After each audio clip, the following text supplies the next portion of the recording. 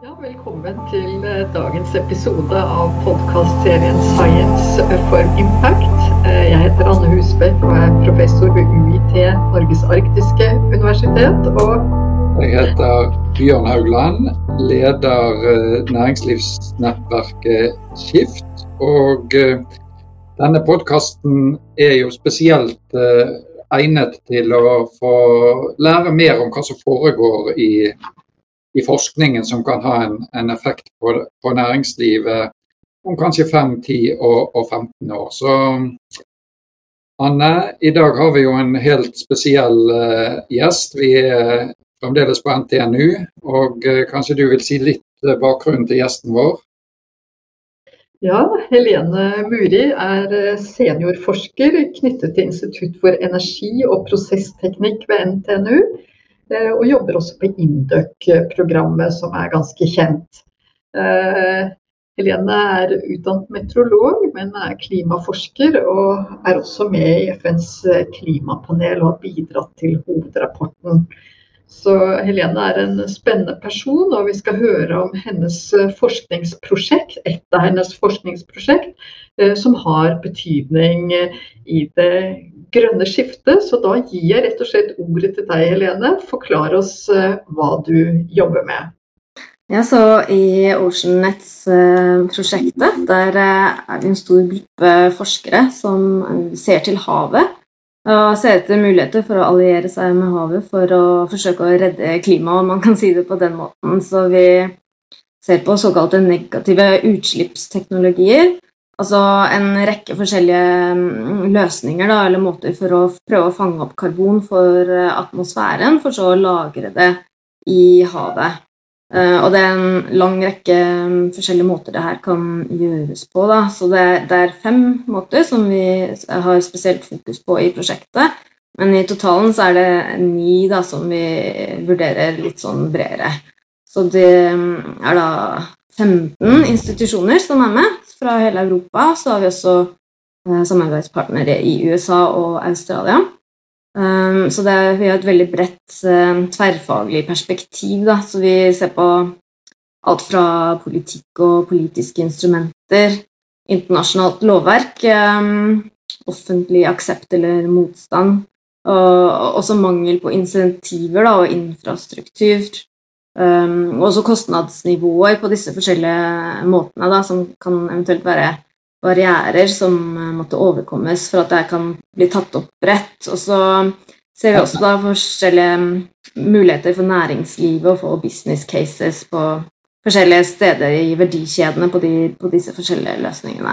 Men Helene, før du går inn i detaljene, kan ikke du bare si litt om hvorfor du så interessert i havet? For jeg leste et eller annet sted at du allerede som 13-åring hadde bestemt deg til å bli meteorolog. Ja, det stemmer det, så jeg har vært ganske målrettet på det. Så jeg begynte jo som meteorolog og jobbet litt i industrien med vindenergi. Men innen i faget da, så vi jo ganske tidlig at klimaendringene bare ble verre og verre, og projeksjonene for hvordan det kom til å bli så jo fryktelige ut. Da. Så da tenkte jeg at det her noe vi må se nærmere på, og da i løpet av doktorgradsstudiene mine så kom 3. hovedrapport fra FNs klimapanel ut, og siden da har jo utslippene bare gått opp og opp, selv med de dystre utsiktene som vi kom med i den rapporten. Så da etter hvert har jeg snakket med forskjellige forskere på internasjonale konferanser og sånn, og de har sånn gradvis dratt meg med inn i det her da, så skal man også se på havbaserte løsninger, så må man også forstå hva det som skjer i luften og på landjorda, og også med hele klimasystemet. Da. Så det litt sånn min rolle akkurat i det her prosjektet. Nå vi spent på disse 9 ulike løsningene, men det jo sånn at havet naturlig et sted hvor det lagres store mengder CO2. Og så vet vi jo at CO2 bidrar til forsuring av havet. Det fint hvis du også, når du beskriver disse metodene, forteller oss om det kan ha noen negative effekter det dere tenker på. Ja, så det også en grunn til at vi ser til havet, da, for vi ser at det helt naturlig nok tar opp karbon fra luften, så det går sånne flukser av karbon fra luften og inn i havet, så det her skjer helt naturlig.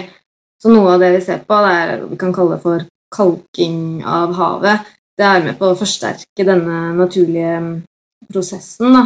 Så, og dette motvirker også havforsyring, så hvis du kan legge på kalkstein, eller kalsiumoksid, som også et biprodukt fra sementindustrien, så vi snakker mye med sementprodusenter i prosjektet.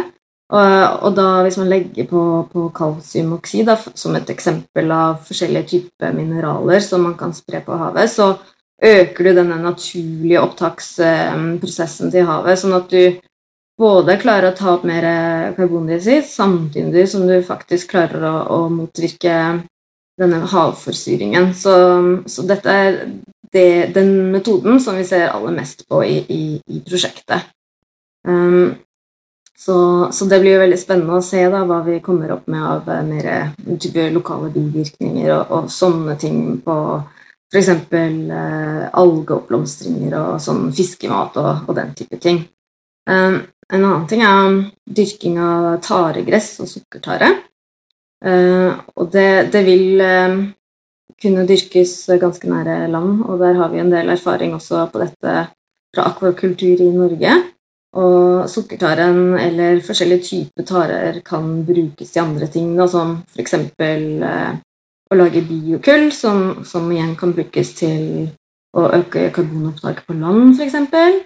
Eller det å lage forskjellige energiprodukter, hvis man kobler det også til CCS da, på land. Men bare for å spørre om det med tare, for jeg synes det litt interessant. Jeg har jo bodd i Asia i mange år, og der nede spiser vi tare og til snacks og i mat, og det store farmer. Det sånn at resten av verden kommet mye lenger på dette enn i Norge, for jeg synes denne diskusjonen rundt tare og forskning rundt tare, den liksom bare de senere år jeg i hvert fall har fanget opp at den har liksom nådd litt mediebilder, så det gjerne at folk har jobbet med det lenge for de altså. Men kan du si litt om det? Er vi pådrivere, eller vi litt sånne etterslenger når det gjelder det å forstå tare som en ressurs, både til karbonfangst og til mat og andre verdikjeder? Ja, så dyrking av tare har blitt aktivt gjort i Asia i flere århundrer, så de ligger nok litt foran oss i Norge, men vi heller ikke sinker om man ser på global skala. Så Norge, hvis du skal lage et kart over alle landene som jobber med dyrking av tare, så dukker Norge opp på dette kartet, og da sammen med USA gjerne og Asia. Så vi ikke noe sinker på den fronten i og for seg, men det jo fortsatt mer potensiale da. Men så bruker vi jo også kysten vår ganske aktivt til andre ting allerede da, som for eksempel petroleum og fisk og så videre. Så vi har kanskje, selv om vi har en lang kystlinje, så har jo ikke taren blitt prioritert i seg selv. Men så det sånn at jeg tror det minst 6 selskaper i Norge som driver med taredyrkning med et kommersielt mål. Samarbeider dere med noen av de i prosjektet? Så vi har vært i kontakt med noen av de, men de ikke aktive partnere i så måte i akkurat dette prosjektet her, men vi har jevnlig kontakt med næringsliv både i Norge og internasjonalt. Så hvordan ser du for deg potensialet både når det gjelder å fange CO2 og når det gjelder å utvikle dyrking av tare til en kommersiell verdi? Ja, så tare vil jeg si en av de metodene som kan være med på resirkulering da, av karbondioksid på gjerne da, så med mindre det kobles til CCS, altså karbonfangst og fjerning i utvikling av produkter, og det må det gjøres hvis det skal være en karbonnegativ løsning. Så da kan det være med å bidra til hvert enkelte nasjons bidrag til Parisavtalen, men tar i seg selv, som det ser ut nå, kan nok ikke bidra sånn globalt sett mot Parisavtalen, men snarere mot de nasjonale fastlagte målene da, som har blitt meldt inn.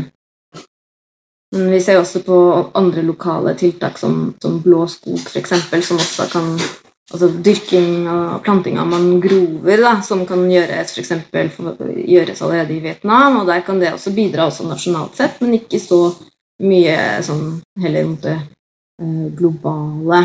Så det er derfor vi også ser på kalking av havet, fordi det kan ha en, hvis det er noe som kan få oss til på stor skala, så kan det virkelig virke i retning globalt sett mot 1,5 graders oppvarming da. Men kalking av havet, sier du, altså egentlig burde jo jorden hete havet, for det er jo 2/3 hav og 1/3 land.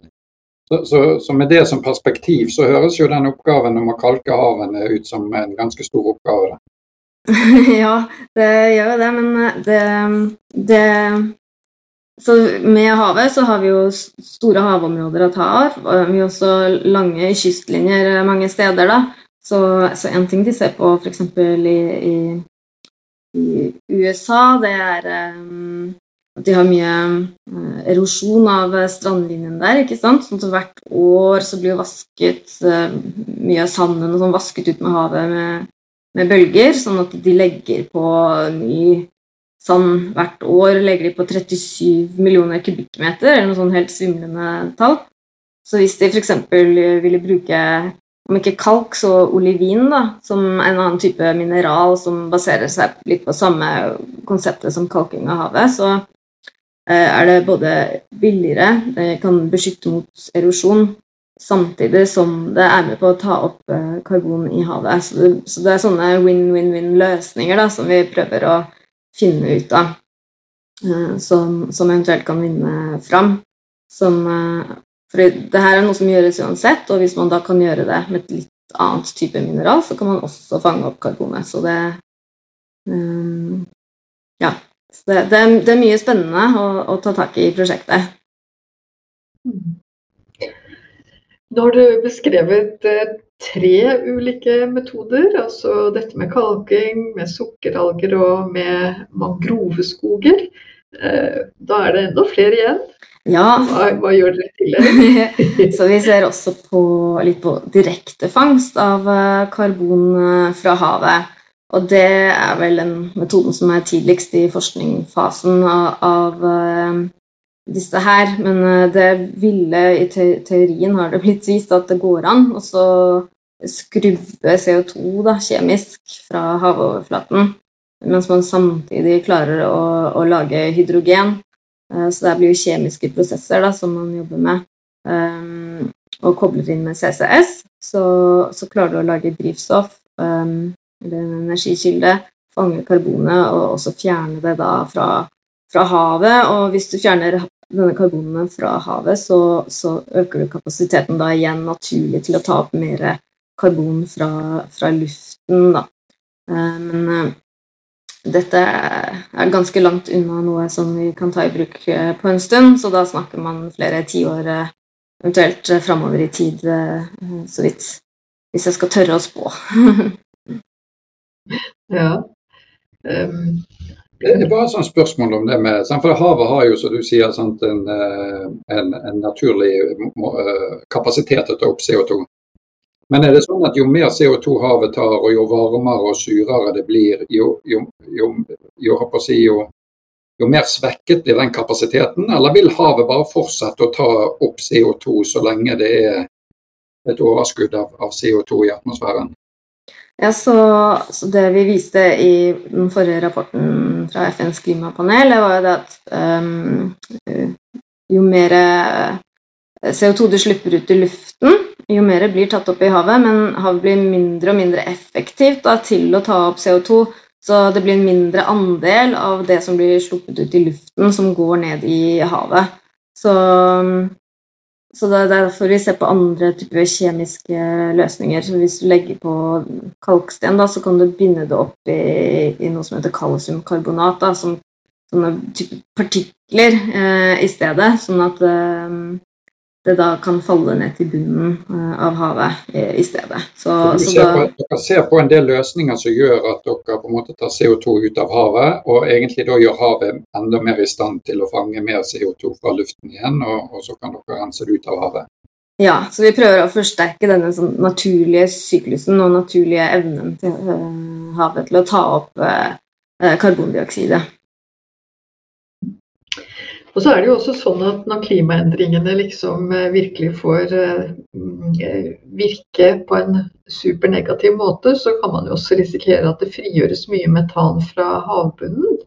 Og det jo med på å forsterke, holdt på å si, CO2-innholdet i vannet, men også kan det da være CO2 som stiger opp og kan bidra til CO2 i atmosfæren. Det ikke sånn?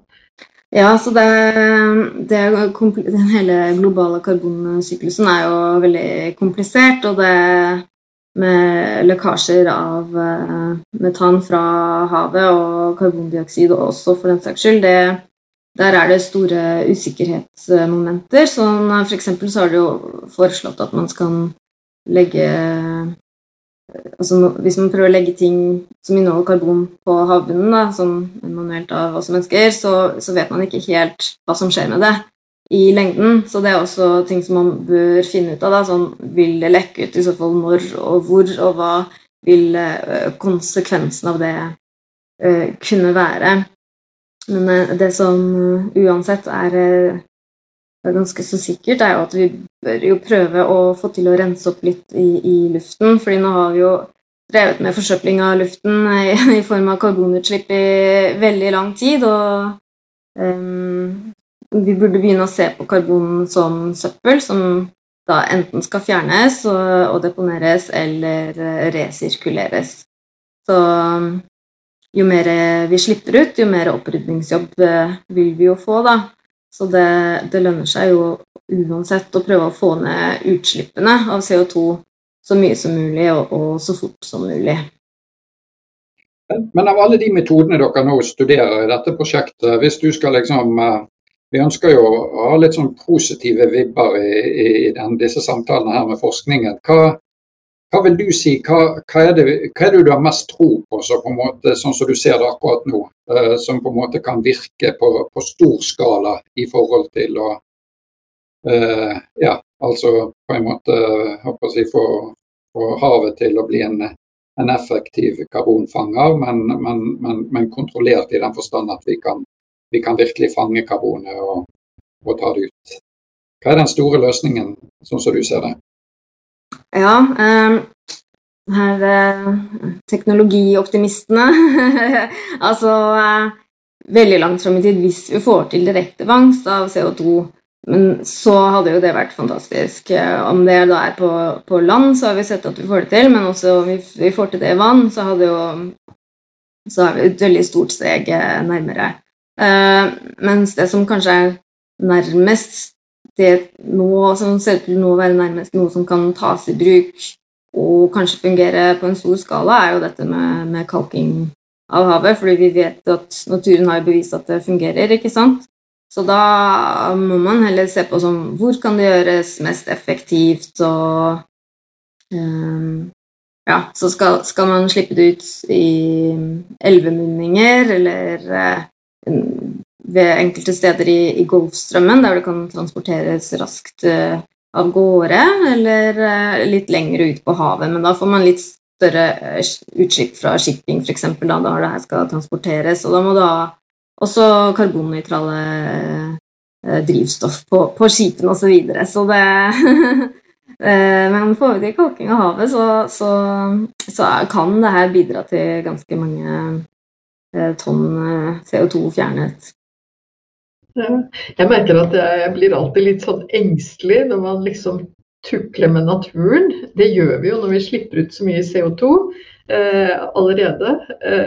Men jeg har jo lest om det der å legge partikler i atmosfæren for eksempel, for å redusere temperaturen på jorden, og nå snakker du om kalking av havet. Altså, jeg har jo levd så lenge at jeg husker kalking av innsjøer som var sure i Sør-Norge, og det viser seg å være effektivt.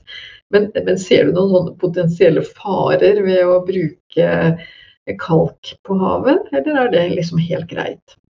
Altså, sånn relativt sett så det sånn ganske ok, fordi det noe som skjer allerede naturlig, ikke sant? Fordi du får jo spredning av mineraler og sand og sånn jord som vinden blåser på havet, og vaskes ned i elver hvor disse prosessene skjer naturlig, så det ikke noe som vi har sittet her og funnet på helt av oss selv. Her det naturen som har kommet og fortalt oss at det her kan fungere. Men det som usikkert da, det hva skjer hvis man gjør det mye av gangen på et lokalt sted, så da for eksempel. Så vi har jo noen feltarbeider på gang også, så vi har vært nå i sommer i prosjektet, har vi vært i Raunefjorden utenfor Bergen. Vi har hatt noen tanker i havet og gjort litt forskjellige eksperimenter, og vi da blant annet ser på hva skjer hvis man med fiskematten da, med forskjellige typer alger, med forskjellige typer løsninger av kalk, og også forskjellige typer konsentrasjoner av CO2 i luften inne i disse tankene. Så vi prøver å finne ut av alle disse forskjellige prosessene, hvordan de vil kunne påvirkes. Og også i USA, hvor de har vært ute og lagt denne olivinsanden på strendene, så har de også vært ute og målt da, som hva skjer, hvor mye CO2 blir tatt opp, og hva skjer da med algene og så videre i etterkant. Og de har funnet ut at det var stort sett ingen signifikante endringer, bortsett fra de første timene og dagene etter at det ble lagt på, hvor det ble mindre alger. Og så var algeblomstringen tilbake til der hvor den skulle være et par dager senere. Nei, men for det jo, når du sier Raunefjorden, det var jo veldig gøy, for det jo i det der jeg vokste opp da, så det ga meg sånne assosiasjoner, men det betryggende å vite, for det jo litt med disse klimaløsningene at jeg opplever at vi blir mer og mer moden på at vi ikke skal liksom løse et problem og så skape nye problemer. Så det å på en måte å se klima og natur og prøve å se helheten av dette her sammen blir antageligvis viktigere og viktigere for å få til løsninger som virkelig monner. Ja, det vi helt enige i prosjektet da, så det vi prøver å få til jo å også komme med gode løsninger som ikke skaper nye problemer, og derfor en av de business casene som vi ser på, det å ta avfall fra da sementindustrien som ikke blir brukt til noe fornuftig nå annet enn å bli lagt i deponier, og så se om vi kan bruke deler av det til da å øke karbonopptaket i havet. Men det betyr også da at vi sier jo at ingen av disse teknologiene klare til å tas i bruk, fordi vi må jo også være sikrere på at vi ikke lager noen nye problemer, ikke sant? Sånn at vi må finne ut av hvordan kan det her gjøres på den tryggeste og mest effektive måten, rett og slett. Hvis du tenker sånn 10 år frem i tid, hvordan ser situasjonen ut da? Har vi klart å redde havene, eller det jo ikke det vi egentlig prøver på. Det vi prøver på, det å få de til å ta opp mer CO2 fra atmosfæren ved å fjerne noe av det som allerede der. Hvordan synes du situasjonen kommer til å se ut om 10 år? Ja, altså om jeg ble spurt om det her da, da jeg var doktorgradsstudent sånn rundt 2005, og FN-rapportene kom ut, og da ville jeg sagt at nå må jo verden åpne øynene, og dette må vi gjøre noe med, og så videre. Men når man ser tilbake over de årene som har gått siden da så har det jo svært lite som har skjedd. Så det blir litt vanskelig å være alt for optimistisk også da over de neste 10 årene, men jeg vet jo også at det mange som prøver å gjøre mye.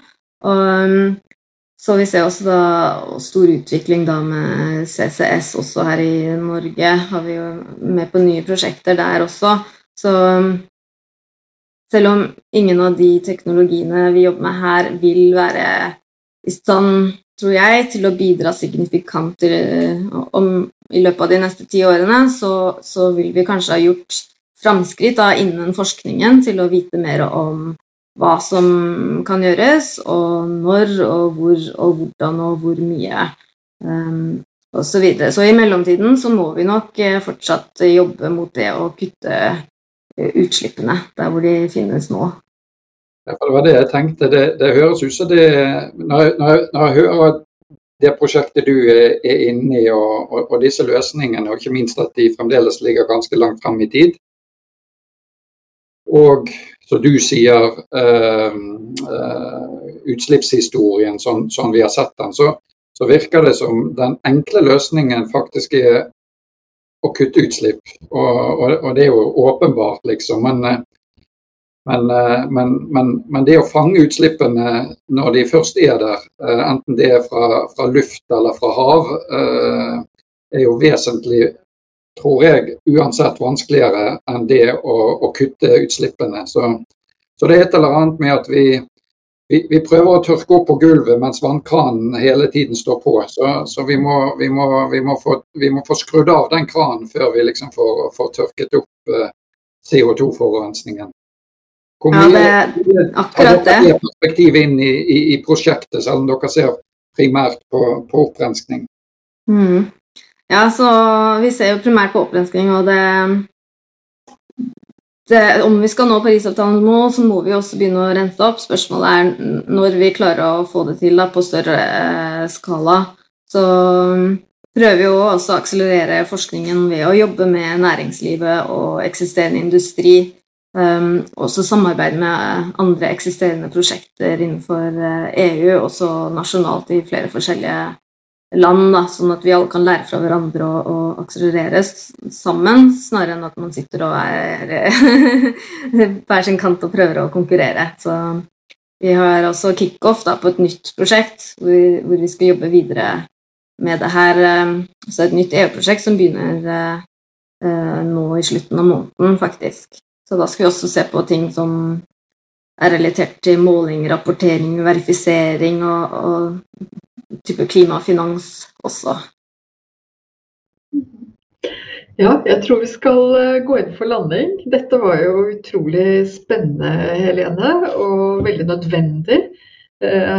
Bjørn snakker om at vi må slippe ut mindre, og det må vi selvfølgelig, men det godt å vite at det også finnes teknologier som kan ha betydning for å fange CO2 på en måte som gjør at den ikke blir så skadelig som den nå. Så vi kommer til å følge spent med og tenker at dette viktig for forskningen, men på den annen side så kan det også bidra til det grønne skiftet innenfor næringslivet. Og en kombinasjon av det der å skru av kranene og tørke opp på gulvet antagelig det som må til for å ha en verden som god å leve i også for fremtidige generasjoner. Og tusen takk skal du ha. Takk for meg. Tusen takk for det, Helene, og til de som synes dette har vært interessant å høre på, så jeg helt sikker på at det går an å følge arbeidet til Helene Muri og den gruppen hun involvert i på NTNU via ulike kanaler. Vi har i hvert fall blitt ganske mye klokere her i dag, og podcastene Science for Impact finner du der du vanligvis laster ned podcaster, og vi fremdeles på NTNU og skal ha en del spennende samtaler fremover, Anne, så her det bare til å holde seg oppdatert. Takk skal du ha, Helene, og takk til dere som hører på etter hvert.